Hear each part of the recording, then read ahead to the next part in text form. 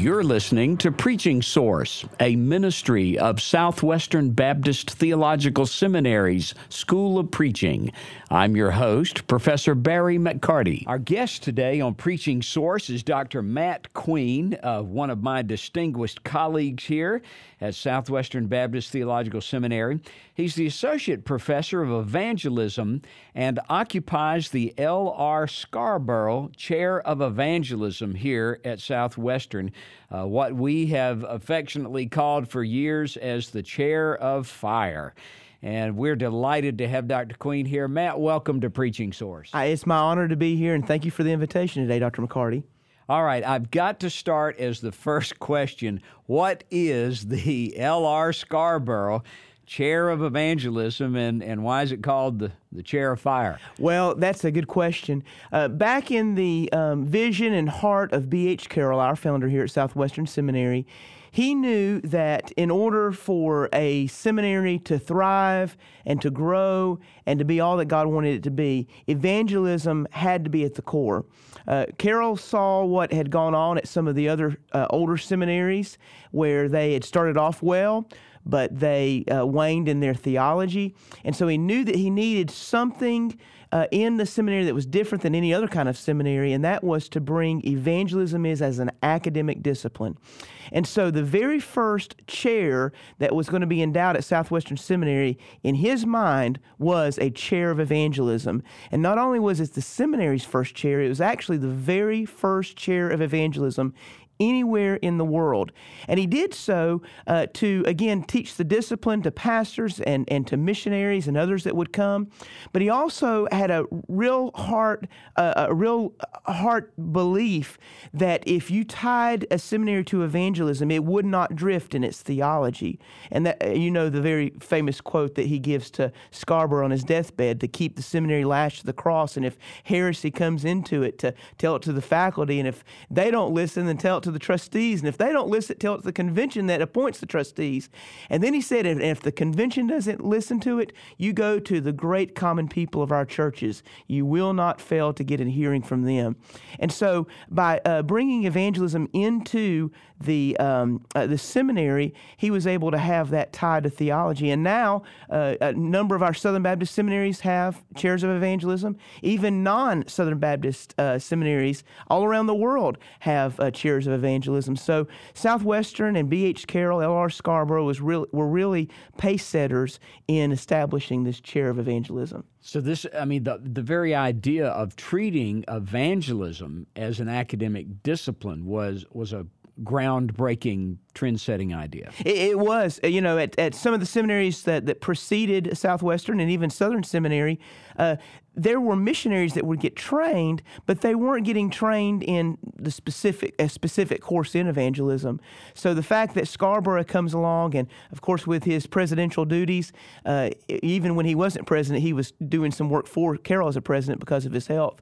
He would come in and he would teach one class on evangelism every semester, and I actually wrote books. He wrote 14 books, and 9 of those books were specifically on evangelism. And so you have the first seminary class in evangelism. You have also the first textbooks in evangelism, the first one being With Christ After the Lost. Matt, in my 33 years of service to the Southern Baptist Convention as the chief parliamentarian, I've worked with 16 presidents. And every president and every convention in those 3 decades, they've always been concerned with evangelism in some fashion. What do you see as the challenges in evangelism for the Southern Baptist Convention today in our churches? Yeah, I think probably one of the greatest challenges is that we have a lot of pastors who really want to lead their churches in evangelism, who they themselves love evangelism, but they just don't know how to get it started in their churches. And they try, maybe they'll try with an evangelism program, they'll try with this or that, and they just don't know how to make it a core part of the DNA of the church. And so I think that's one problem that I see in some of the churches that I go into each and every week to train in evangelism. I think also, unfortunately, Dr. Fish, Roy Fish, who taught here for several years, he coined the term. He said that, unfortunately, in the Southern Baptist Convention, we have what's called practicing universalists. And what he meant by this is this. No Southern Baptist, no good Southern Baptist affirming the Baptist Faith and Message 2000 would believe in universalism. That is that belief that everyone is going to go to, peace when they die. We would all say we're exclusivists, that Jesus is the only way for salvation. But in the practice of our evangelism or lack thereof, we are practicing universalists. We believe in evangelism. There's some people who believe in evangelism as long as someone else does it. There's others who believe in evangelism as long as they don't have to do it, and that's where a lot of Southern Baptists are. And then there's some people who believe in evangelism and do it. So I think this problem with pastors knowing how to put the nuts and bolts together in their churches to do evangelism, as well as really a soteriological apathy, practicing universalism, as Roy Fish called it, I think, are some of the problems that are facing us right now. One of the things that concerns and I would even say troubles Southern Baptists currently is that right now we are at a 70-year low in baptisms. Accompanying that, there's a 27-year low in church membership, a 20-year low in attendance. So the $64,000 question here is, what can Southern Baptists do to change that, to turn around that decline in evangelism? Yeah, that's being talked a lot about today in our convention, and thankfully our president, Dr. Steve Gaines, appointed an evangelism task force that we've already met twice. We're having another meeting in May to hopefully bring some answers to this very question. I'm not the committee. I'm not a spokesman for the committee, so I will let the committee speak for itself when that report is presented to the people. But just on a personal note, I really, not to be super spiritual about this, but I really think the key to fixing the problems in the Baptist Convention is prayer, and it's threefold. First of all, we wring our hands. We try to come up with strategies and plans and programs in evangelism to try to correct this problem. When Jesus said, you need to pray to the Lord of the harvest to send forth harvesters. And I said this in my evangelism class yesterday. I asked my class, how many people can you account for that is actually practicing evangelism in your own church, that you've actually prayed for God to send into the harvest field? And so I think that's a question we need to ask ourselves. And by the way, for our listeners, watch out what you pray for, because you just may get it. If you pray for harvesters, God will actually answer that prayer, and you'll be the first answer to that prayer. But continue to pray it even after you become the answer. The second thing is our president, Dr. Paige Patterson, I don't know that it's original with him, but at least I heard it originally with him, is he encourages people to pray what he calls the soul winner's prayer. Dr. Patterson says every morning before his feet hit the floor, he prays three things. Lord, today, give me an opportunity to share the gospel. Second, Lord, whenever that opportunity comes, give me sense enough to recognize it. And third, Lord, give me the courage to act on it when I realize it's there. And, in a prayer like that, Dr. McCarty, you don't even have to say, God, if it's your will to answer that. That is God's will to answer. So I think we also not only pray for harvesters, pray for our own selves, but I think we need to start keeping a prayer list of the lost. God has blessed churches. It's been documented by Tom Rainer. It's been documented by the Georgia Baptist Convention and others. When churches and people start praying for the lost by name, not only do churches grow, but people become more evangelistic, because God does something in that person's heart or in that church's heart that we don't talk about the word burden, but He lays a burden, a deeper burden for that lost person on your heart, so that you do all that you can through evangelistic activity to try to bring those people to Christ. Dr. Queen, one of the required texts that you have in the evangelism courses that you teach is Chuck Kelly's book, How Did They Do It? The Story of Southern Baptist Evangelism. And Dr. Kelly outlines 4 methods that Southern Baptists have used historically in evangelism. Talk to us for a little bit about what those 4 methods are, and do they still work? Sure, yeah. So those 4 methods that he does, and how do they do it? The Story of Southern Baptist Evangelism. It is a popular rewriting of his own dissertation. he starts off and he says that Southern Baptists have grown in their history through, first of all, decisional preaching. He actually refers to people like B.H. Carroll, George W. Truett, and others, and it's decisional preaching. Now, we at Southwestern, and of course Preaching Source, we are advocates for text-driven preaching. And I think you can preach decisionally and in a text-driven way in the same way. You know, what happens, I think, unfortunately, is most sermons that are preached, whether they're topical, whether they're expository, or specifically text-driven, what happens is we go through the text, and then our invitation, whether we're preaching from Ezekiel or John or Revelation or Genesis, whatever it is, our invitations as pastors become the very same thing. I call you to Christ. I call you to salvation. I call you to become a member of the church. And no matter where you're preaching, it's just a general call. I think what would behoove us, and what I think some of the older men did, is to actually take from the text you're preaching your invitation and call people to Christ from what the actual text says. And so decisional preaching is one way in which Southern Baptists have grown. And of course, now there's calls for us to, whether it's an altar call, whether it's a raise the hand opportunity or cards, to actually call for responses in our sermons. The second way that he said that Southern Baptists have grown is not only decisional preaching, but it's through personal evangelism. And of course, in personal evangelism, that's where not just the pastor, not just the quote-unquote church professionals go out and evangelize, but where everybody is mobilized to go out and evangelize. Now, systematically, that has been done in the Southern Baptist Convention through programs, but what we want to make sure of, whether it's a program or whether it's in your everyday life, that Southern Baptists are consistently sharing the gospel, and that's how we've grown in the past. Revivalism is another one, and there's a lot of people that say revivals don't work anymore. And Dr. McCarty, my question to them is, well, when was the last time you tried one? Southwestern Seminary is the only seminary, to my knowledge, that actually has a program. It has an endowment where we send out gospel preachers every spring break to churches all across the nation and do revivals. And nobody told us that revivals don't work any longer. We see professions of faith every single year that we go out and do that. And so I think whether you want to call it a revival or an evangelism weekend, whatever it is, having those dedicated times where you, through prayer, are seeking God. God, we believe you want to bring something like this. No man can have a revival and call it that. It has to be the work of God, but revivalism. And then the last one is through educational evangelism or through Sunday school. And, we've kind of gone away from Sunday school to life groups and home groups and all those kinds of things.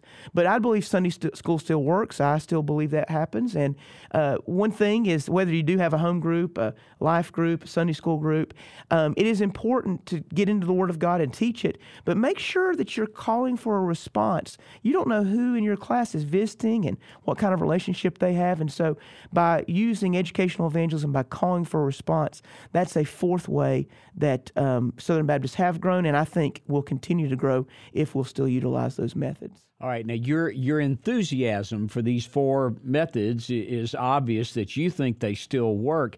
What are two or three practical things that pastors who are listening to us today could do to make these methods effective in their own churches and their own ministries? Yeah, so there's several things. I think one thing that a pastor can do is to look for a grace-gifted, Spirit-endowed evangelist. Now, what I mean by that is not just someone like Billy Graham who just preaches in, crusades and stuff like that, but an evangelist, as we learn from Ephesians 4, is someone who God has gifted in the church to build the saints up for ministry. And so the evangelist equips and encourages a church in evangelism.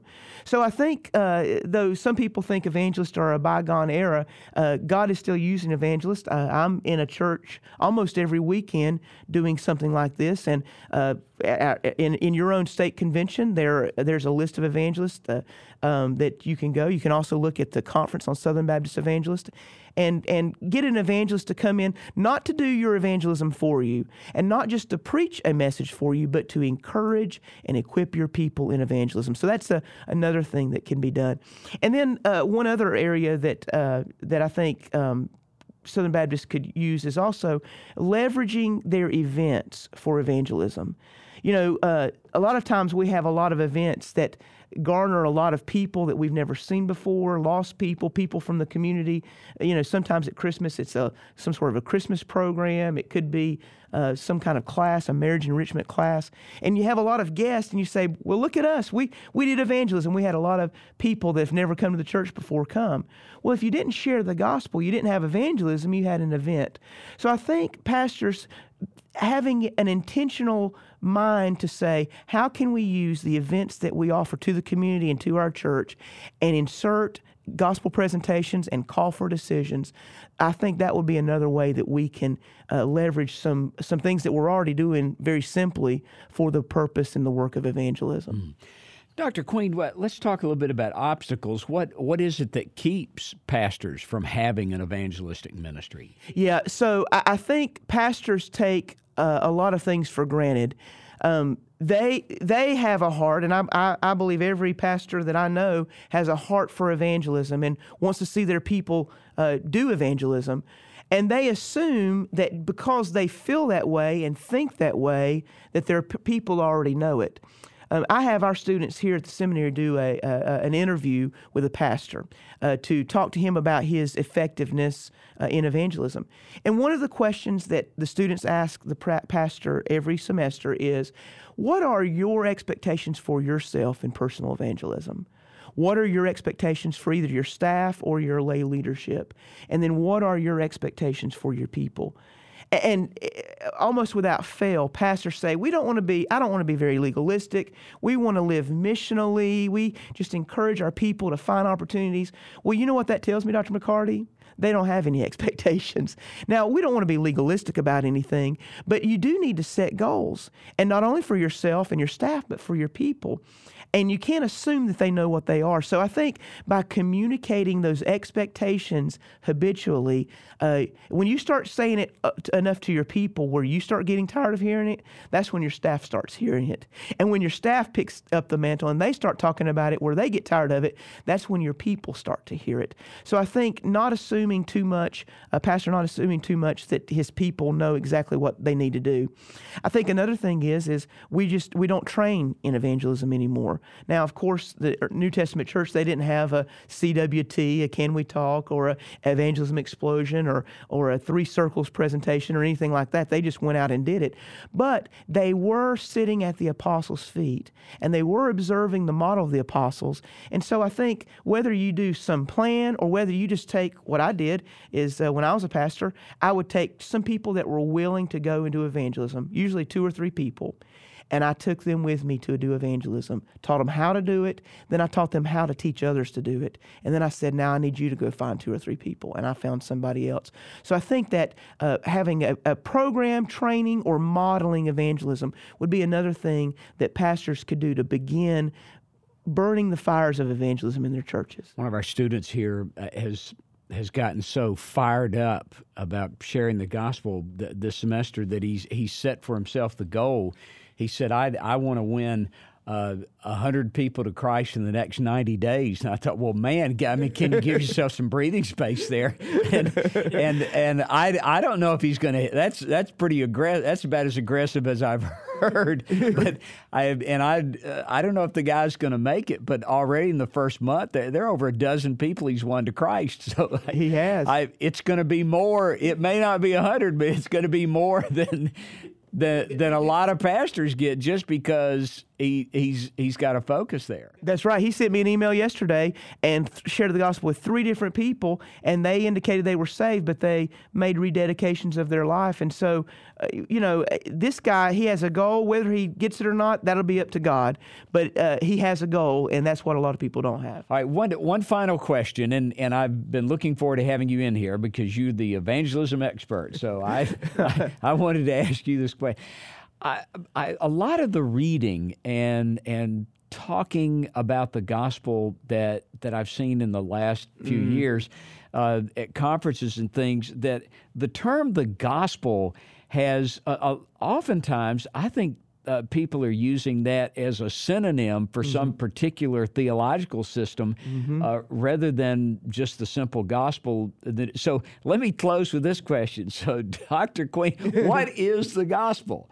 And how can you integrate the gospel into your preaching? Yes, I think that's a great question. I've heard the labels with using the word gospel, and sometimes we use them where they don't mean anything. There's also been some books. Recently, Scott McKnight wrote a book called The King Jesus Gospel. And actually, he tries to attack Greg Gilbert, who's a Southern Baptist pastor, as well as D.A. Carson, in their view of the gospel as being salvific in some way. And he says, no, the gospel is the story of Israel. Well, I think if we were to ask the Apostle Paul, what is the gospel? He would say, for what we read in 1 Corinthians 15:3 and 4, for I deliver to you of first importance, or first of all, that which I also received, that Christ died for our sins according to the Scriptures. He was buried, and he was raised on the third day according to the Scriptures. And so what we see in that is, first of all, Jesus Christ died on the cross for our sins. You have to talk about sin. You have to talk about how his sacrifice was for our sins. And the problem is, many times our gospel presentations only talk about Jesus' death for sins. That's important, but we leave out some characteristics. For example, some people have shared the gospel talking about Jesus' death and never mentioned his resurrection. So we're trying to get someone to believe in someone who has died, but we've not told them that he's also alive. But Paul said, Jesus died and was raised according to the Scriptures. So we also need to use the Scriptures. And then last, if you're a Baptist and you fail to mention the burial in between the death and the resurrection, I think we ought to ask ourselves why we don't do that. Dr. Jerry Vines preached a message here at Southwestern Seminary about 3 years ago, and he preached on this very text. And he's the one who got me thinking about the burial part of the gospel: died, buried, and risen. You know, a lot of times whenever we call people to a response, we say, okay, all you have to do is just pray this prayer and then you're good. And then when they pray a prayer of confession, confessing Jesus as Lord, that's biblical to do. Then we say, now you need to read your Bible, now you need to pray, now you need to get baptized. And they say, wait a minute, you just said all I had to do is pray. Well, without using baptism in your gospel presentation, if you said Jesus died, was buried, and raised, once they receive Christ, you can go back and say, do you know, just a moment ago, I talked to you about his death, burial, and resurrection.